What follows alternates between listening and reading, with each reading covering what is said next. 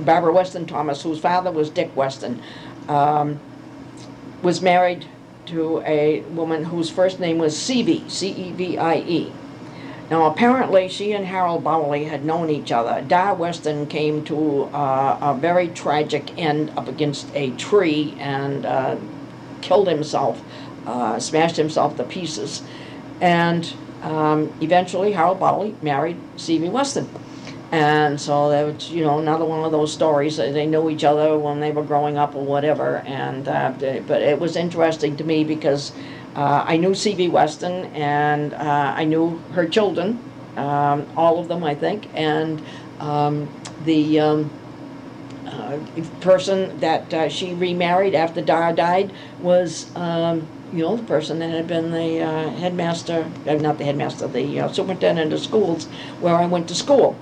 When you grow up in a small town and you don't move away, and a lot of other people don't move away, then this kind of history begins to hitch to each other. You know, it's amazing, you know, and it's like the Fessendens. When I was born, apparently all my father had was an old truck, and he borrowed Eldo Fessenden's car to drive my mother to the hospital when I was born. And the next day, that was May 3rd, the next day, or the day after, was the Nashua fire.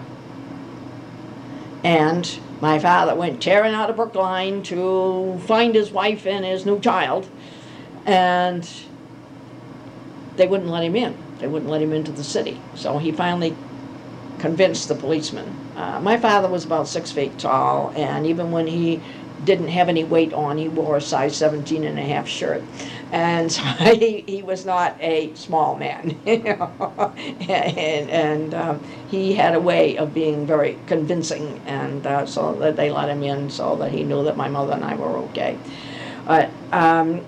Growing up, the Fessendens were good friends of ours, and then when I got married to Frank Reed, Frank was working for Paul Fessenden, who was then a veterinarian in Milford.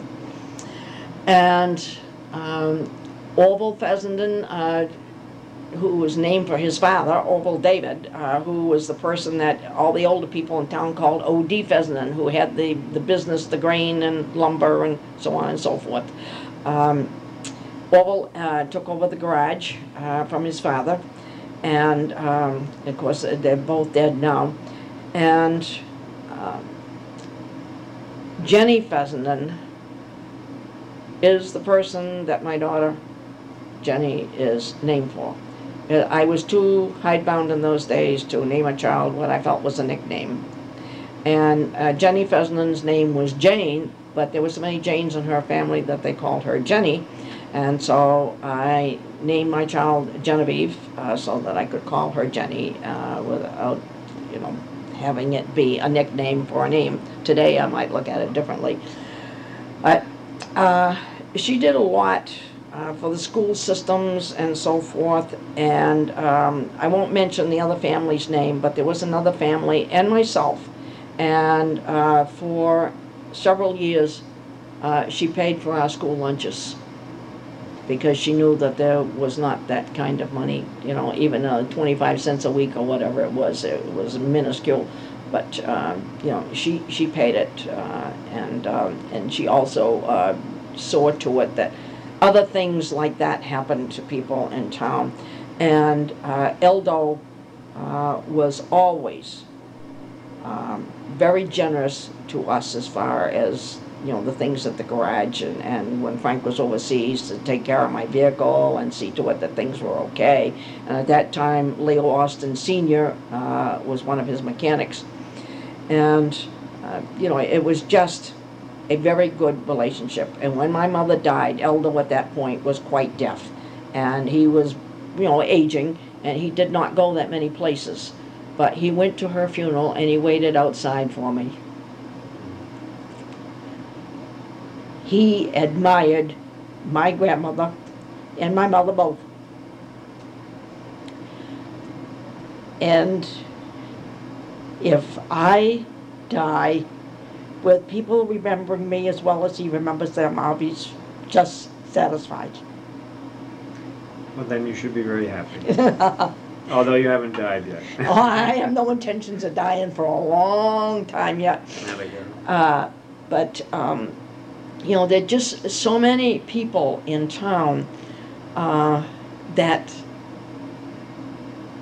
were friendly with us and did things for us. And because we lived on the town line between Milford and Brookline, you know, we had friends in Milford as well as in Brookline. And my mother, there were 3 people that I know of in Milford that she graduated from college with, and they were my aunts.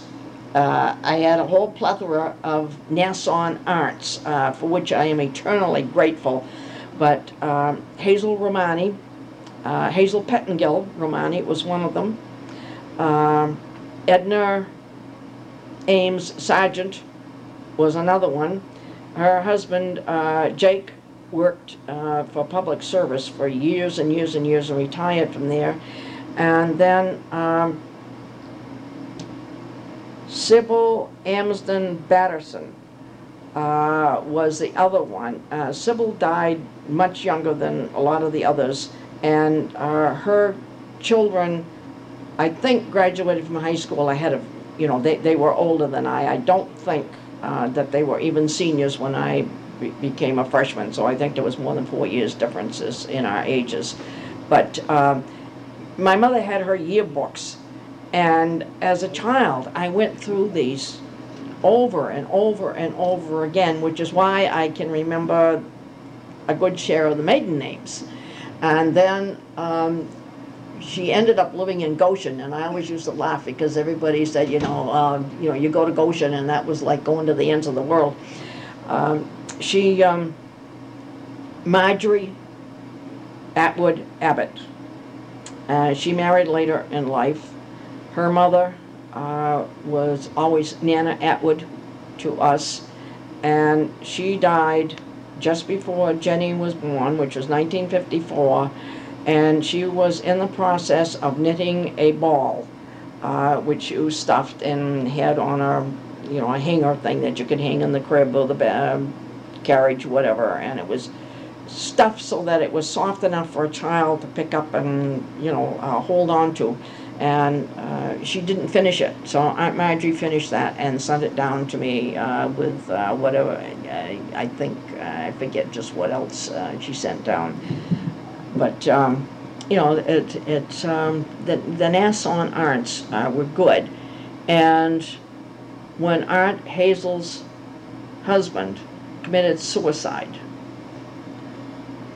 his family had, Romani family had a quarry in Milford, and it was going downhill just like today's stock market.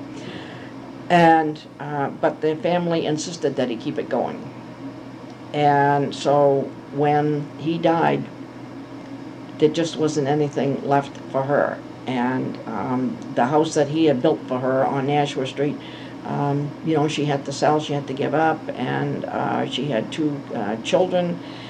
And Cynthia was the one that was a year or so younger than I, and Jack was the one that was a year or so older. And I remember, Cynthia, we were in high school at the time he committed suicide. And after my father died, my mother had a license, and of course Hazel didn't.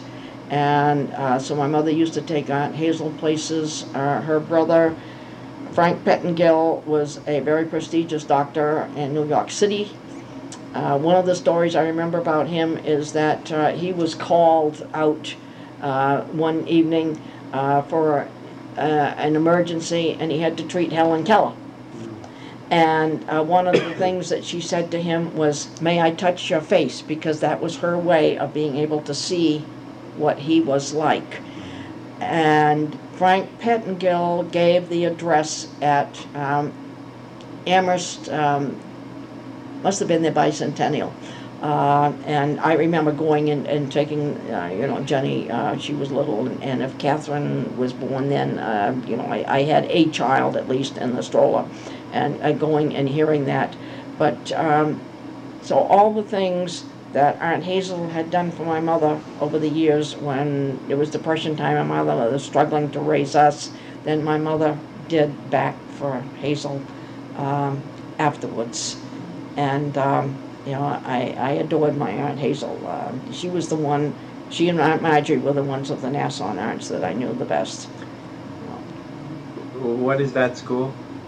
Nassau College. It was an institute when my mother went. They laughed at her when she told them it would someday be a 4-year college and that it would be co-ed, which it is now, and it's in Springvale, Maine. Oh. Every time I go to Maine, it's right off of Route 202. You go up from Rochester, you go up 202, and Sanford is the next big place that you come into in Maine. And before you get into the center of Sanford is turn off to go to Springvale. It's it makes a loop and goes back into the center in Sanford. And my mother had, I think I've said this before, but had polio on both legs before she was a year old, and recovered and was able to walk. She was 60 years old before I could walk faster than she could. And but she wasn't that interested. She wasn't into sports and stuff. She got her Nassau letter. They laid out a route, and she walked, I don't know how far, but she walked X number of miles, and that is how she earned her letter. And her dream was always to walk across the United States. And of course she didn't get there. It wouldn't be safe to even think about it today. But that's, you know, that was just part of my bringing up. So even although I was born in the Depression, I lived in this little bitty town that I've always said I was probably the 500th person on the census that year. We had outlets, we had connections through other people, through our parents, and through people in the town, and through the school systems. In those days, the teachers took a tremendous interest in their pupils, and it was a teacher-student relationship. It wasn't any of this, well, I'm your big buddy, I'm your friend, and so forth. They were your friend, but it was a specific kind of relationship. You didn't call them by your first name. I would not, even to this day, if I came across Miss Nash, her name was Madeline. If I came across Miss Nash today, I would no way in the world call her Madeline for love the money, because I couldn't make myself, you know, it was not that kind of a relationship, but it was great, the relationship we had with those kind of people. I mentioned Halloween. Okay. My father would never let us downtown. When we came home with our candy and so forth and stuff, and trick or treat wasn't the big deal that it is today.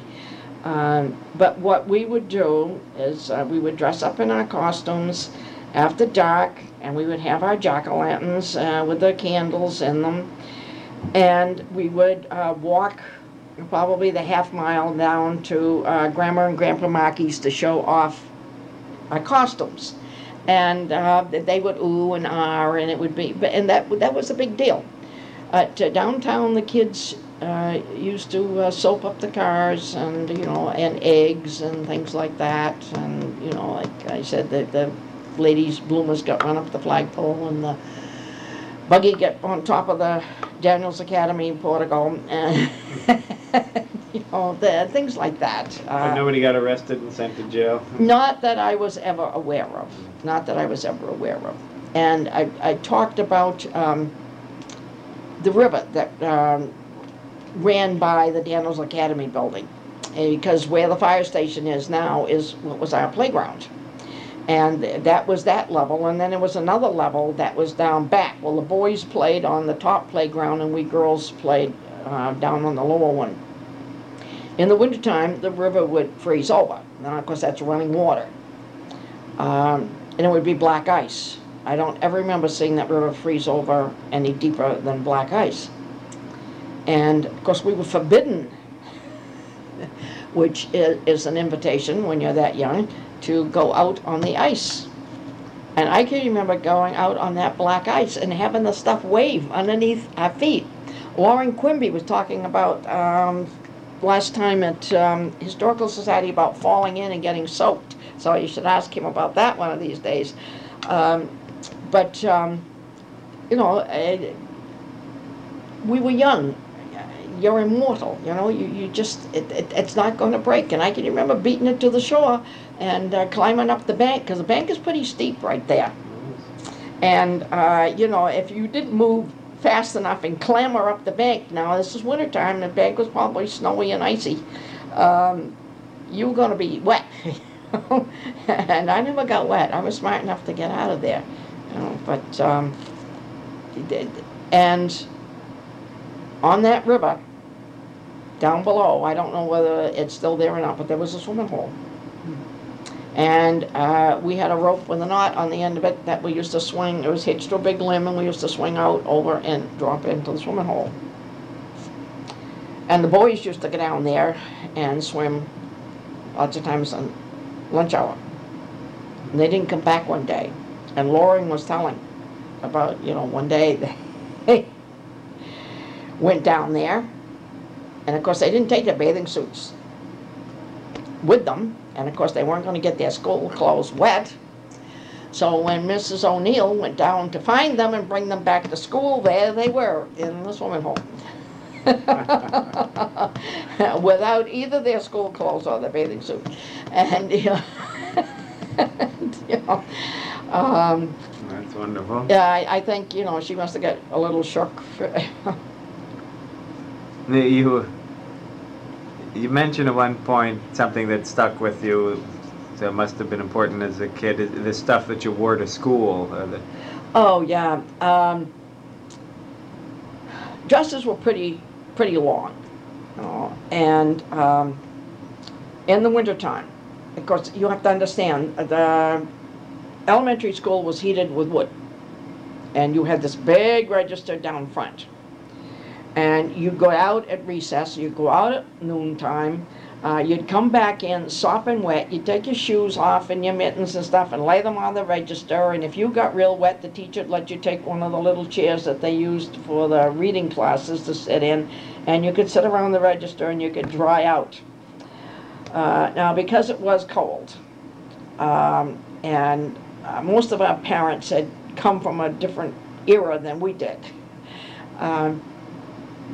I didn't have to wear long underwear like some of the other kids did, but those that wore long underwear, then you wore cotton stockings over it, and you had to put the underwear on and get the cotton stockings up, and then you wore this garter belt arrangement, or your with the short-legged underwear that we had to wear, which was one piece with a drop seat. You had the button things on it, and the garters were hitched to that, and that's what held up your cotton stockings. And I can remember my brother, and I can't remember whether, not all the kids did, but my mother, you know, had been raised by a different kind of family, and boys didn't wear long pants until they got to be a certain age. So my brother would have on, like, wool Bermuda shorts and long stockings to go to school with in the wintertime. Funny. And I can remember begging my father to let me take my long stockings off and wear my at least knee socks, if not ankle socks, for my birthday, which was the 3rd of May. And I couldn't always get it.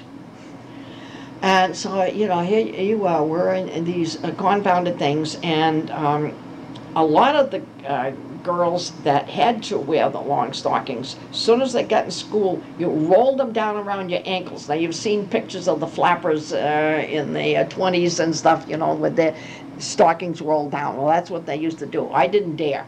My Aunt Miriam lived near the school, and I knew it certainly would get back to my mother, and I'd be in deep trouble. But then when you got older, they came out with Snuggies. They were like thermal knit, you know, like today's thermal knits. And you got varying lengths. They could go down below the knee, or just to the knee, or just above the knee. The ones I had were just above the knee. They fit your skin tight, and they were horrible things. They were an abomination. I hated them with a passion. And wore those, long stockings on top of it, with the garter belt. There wasn't any such thing as pantyhose. And then some of the kids wore just knee socks, and one of the other girls had to wear the long stockings with the knee socks over them. And I pleaded with my mother to let me wear knee socks, and she wouldn't let me, so I ended up wearing knee socks over the long stockings, and so at least it looked a little better. At least I felt it looked better. And there wasn't anything as slacks. You wore dresses to school, and along toward the 8th grade, then slacks were allowed in the wintertime. And I can remember my mother forbidding me to wear my ski pants in school, because then I'd be too hot and I'd go outdoors and I'd catch my death and never get over. And so I used to wear a cotton skirt underneath my ski pants. And I'd say to her, I'll take my ski pants off, which I never did. I got caught, but she didn't say much, you know, but it just, and you wore jumpers. Girls had jumpers and long-sleeved sweaters and blouses and stuff to go with it. And, you know, you had sweaters that, you know, you wore over that. One of the classy things I can remember seeing in the Sears Spiegel catalogs that I loved were what they called sweater sets. You had a short sleeve sweater that had a matching cardigan, and the cardigan usually had some kind of embroidery or something on it. And the one that I coveted was pink, and the pullover was just plain, but the cardigan that went over it had the Royal Navy blue frogs on it that were like the West Point uniforms, and you know, well, of course, you know, wartime, you know, and I wanted one of those so badly. I thought that was the living end. And then as we got into high school, oh, and if you wore sneakers to school, your parents were poor. They were damn poor. They were dirt poor. What was a good shoe? In grade school. Well, what was the right kind of shoe? Leather shoes? Yeah. Yeah. Yeah. You did not wear sneakers to school. I mean, even if your folks didn't have any money, you didn't wear sneakers to school. I've seen the day that kids I know stayed out of school for 2 or 3 days, the first few days of school, because their parents had to wait till the next payday in order to buy them a pair of shoes to go to school. When we got into high school, it was brown and white saddle shoes. And I wanted a pair. Well, my mother was raised, you don't wear white after Labor Day. And you go to school after Labor Day. So you don't wear brown and white shoes. Wait a minute. You don't wear white anywhere? Yeah, after Labor Day. You don't wear white before Memorial Day. That's when you put on the white hat and the white dresses and white shoes and things like that. Okay. And then you stop wearing them Labor Day. Interesting. Yeah. And May 15th, which happened to be my mother and father's wedding anniversary, that was Straw Hat Day. That was when the men brought out their straw hats and wore them. I wanted a pair of saddle shoes. And as I went up a grade or so, I kept teasing, and so finally she said that I could have a pair of saddle shoes, but I had to keep them polished. Well, the style was, the dirtier the saddle shoes, the more in you were. So if I had gone to school with polished saddle shoes, I'd have been ostracized, you know, so I just didn't have saddle shoes.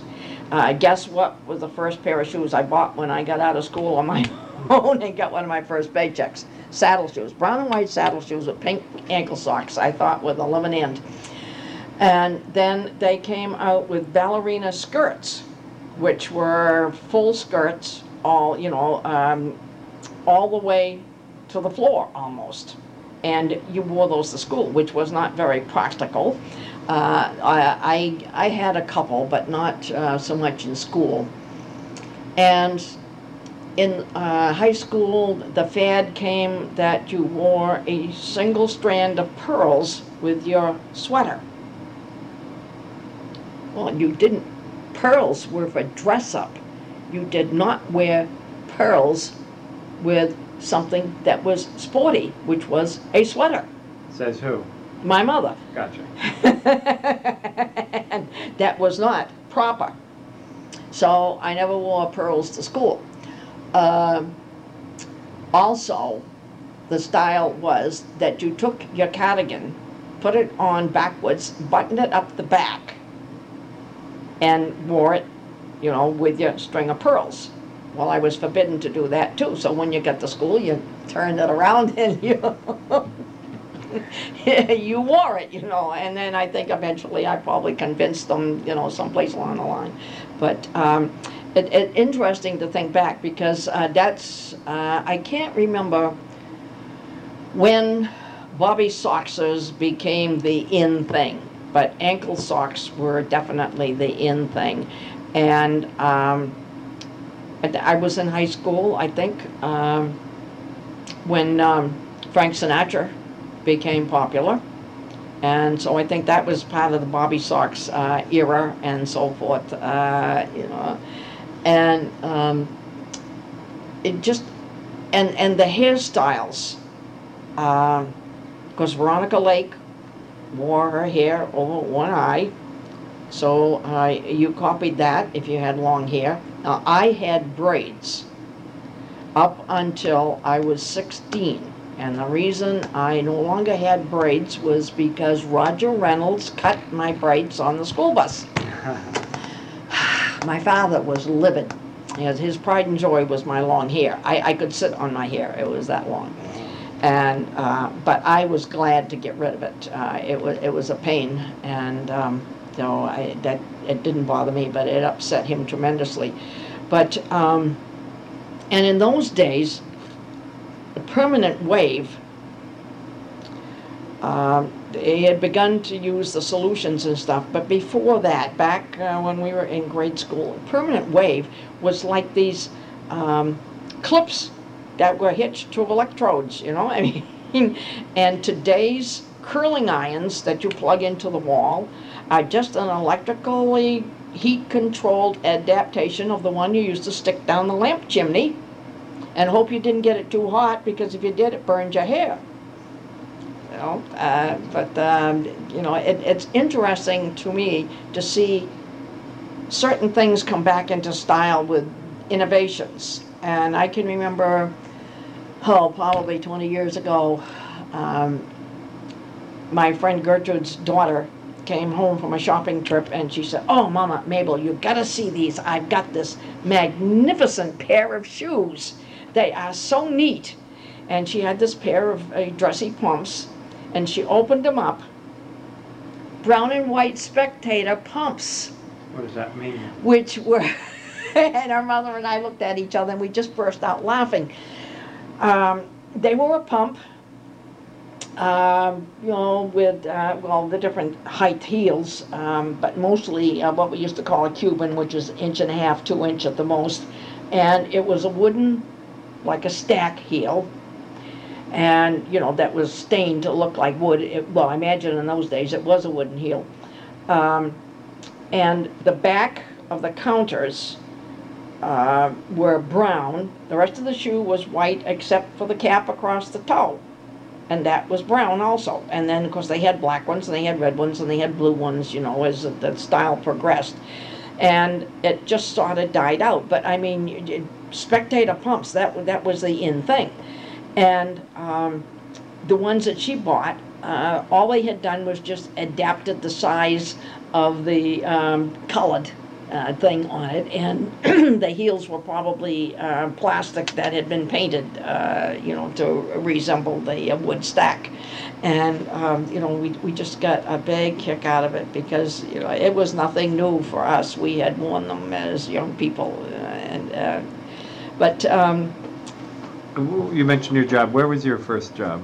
my first job was in Peterborough, working for the American Guernsey Cattle Club, which registered all of the purebred Guernsey cattle in the United States. It was quite a place. Now, you're saying you traveled over Temple Mountain to go to work every day? Yeah, bus line. Ah. And we used to buy our tickets, and which was like, seems to me it was $9.75 for the week. If you bought a week's ticket. And we went through Wilton, out the Intervale. We turned off at West Wilton and went into Temple and picked up somebody that lived there, and then came out and then went up, Temple Mountain. Now, there were many times in the winter when we couldn't make the hills, and we would have to sit and wait for, a sand wagon or somebody, something to come along and help us to get up over. We petitioned the Guernsey, and they eventually broke down and paid for our transportation. But I went to work there 10 days after I graduated from high school. And I worked there until January of 1952. And I went from there to Hitchener Manufacturing, where I worked until October 1st, 1956. And that time was punctuated with 3 children. I worked in the wax department, and I saw an interesting thing on TV the other night. Something that they were making, antique copies of antique brassware for doorknobs and hinges and plaques and things like this, were using the same lost wax method that Hitchener uses to do the investment castings. I've done lost wax method, and I worked in the wax department. I worked there while Frank was over in Korea. How did you meet Frank? Oh, that was family. Yeah, we were 10 years old the first time we saw each other. He was up from the city. They were visiting the Dickies, and there was a big sand pile over across the street from their house, and he and whoever was with him were there playing trucks in the sand pile, and we both had on overalls. I remember that. Mine are probably brown because they probably came from the state welfare, and that's what they gave you, was brown overalls. And I don't know, I can't remember what his looked like, but I remember mine were brown. And they were bib overalls. And he remembers seeing me and thinking, and of course, and I stuck right to my father's side. But he remembers me as being stuck up, prude, whatever. And because as his family got to know my family, he disliked me thoroughly because his mother found out that I got good marks in school and he didn't, and she used to hold that up to it. But that's how I met him, was through friends of the family, through the Dickies. And I babysat. He's the 10th of the 11 kids. 8 of them lived to be full grown. and I babysat for them. They would go to the dances at Milford Fish and Game Club every Saturday night, and they would come up, and different brothers and sisters, and bring their kids, and I would go and I would babysit with the kids. And then sometimes his brother John or he would come home and babysit with me, and that's how we got to know each other, you know. But it was because our families were friends. We've gone down all the list. We're going down the list. I'm sure there's an infinite number of things that we're not thinking of. I'm sure, you know. What about, were there ethnic groups or minority groups in town? Was there the French people or the Greek people or the Italian people or the black people? Was there no such groups? The only group that I was conscious of remembering in town was Protestant and Catholic. No kidding. Now, you mentioned earlier there was a family unhappiness in your marriage. Was that a religious thing? Anyway, and you mentioned how you didn't elope, but you kind of decided to. Was that a religious? No, it wasn't. Okay, well then let's go back to the Protestant. What did you say, Protestant? And Catholic. And Catholic. We played together, we get along together, but we knew that the Catholic kids were not supposed to play with Protestants, they were not supposed to date Protestants, and they could not supposedly belong to, although a lot of them did, the Grange or the Girl Scouts or anything else that had a secret password that they couldn't tell the priest. Fascinating. I know that you're incredulous, but that's the way it was. Sure. And what's this tell the priest thing? Now, were you Protestant? Or oh, Catholic? yeah. Okay. Oh yeah, I'm a cradle Episcopalian. What is the library in Brookline now was back when I was born, the Methodist Episcopal Church, which is where I was baptized. David was baptized in I think in the Congregational Church, but I'm not sure. So even as a kid, you were conscious that those were the Catholic kids? Oh yeah. Oh yeah, and I can remember the look on my mother's face because, of course, my grandmother, her mother, turned Catholic. Her great-grandmother went to a fortune teller at some point and was told that one of her children would become a Roman Catholic. And because my aunt Helen Tetlow was so religious, they always felt it would be she. It was not. She was the one that was the missionary to Japan and started the church in Kanazawa, Japan, and whose steamer trunk I have. Now, she died in 1932, so that trunk is that old, and it still has painted on the end of it, H.E. Tetlow, Boston, Mass., USA. And so that had to have come home after she died, you know. And, but my grandmother, Mabel Eaton Tetlow Smith, became a Roman Catholic. And so my mother was brought up in the Episcopal Church, and she stayed in it. But my first thing, understanding that somebody was Catholic, was when the Gogans moved into town. And I've mentioned them before. Erman Gogan was in my class, and we had a very friendly thing going between us because we both got good marks. You know, it was to see who could get the best. One Good Friday, 5th grade. Now, it's interesting because she came when they were in the 3rd grade. And I don't remember Good Friday any other year except that one. She was going to keep the silence from noon to 3. And so I agreed to keep the silence with her.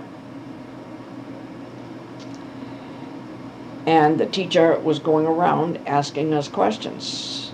You know, we had to give answers. And if I didn't get the answer, I was going to get an F. Well, I would have got more than an F when I got home. So I broke the silence. But I can remember getting off the bus and going to my mother and saying, "Mama, I want to become a Catholic so I can keep Good Friday." And hastened to assure me that I didn't have to be Roman Catholic in order to keep Good Friday. And I do keep Good Friday. But, you know, when I was in high school, they finally, I think about the time I got to be a junior, if you had a letter from home, they would let you out to go to a Good Friday service. Mm-hmm. And at that time, the priest in our church for 3 hours would conduct by himself the Good Friday services. And you go through the 7 words and, you know, different hymns and so forth, and different readings and different homilies. And you could come and go anytime you wanted. You know, they would ask that you be polite enough to go during a hymn, you know, but so as not to disturb people's meditation. But I can remember going and spending the whole 3 hours. And I went even after he left, when we had Father, that was Father,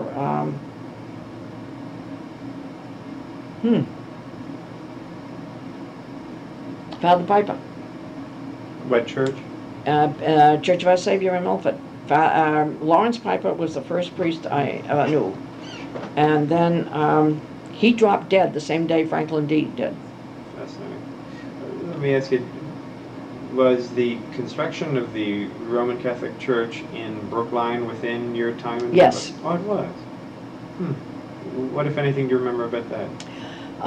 Well, my friend Jenny Fesneman was instrumental in that, and she went to that.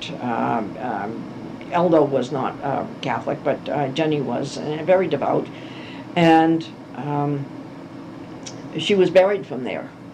And, you know, I remember going to that service, I think, which is the only time I've ever been in that church.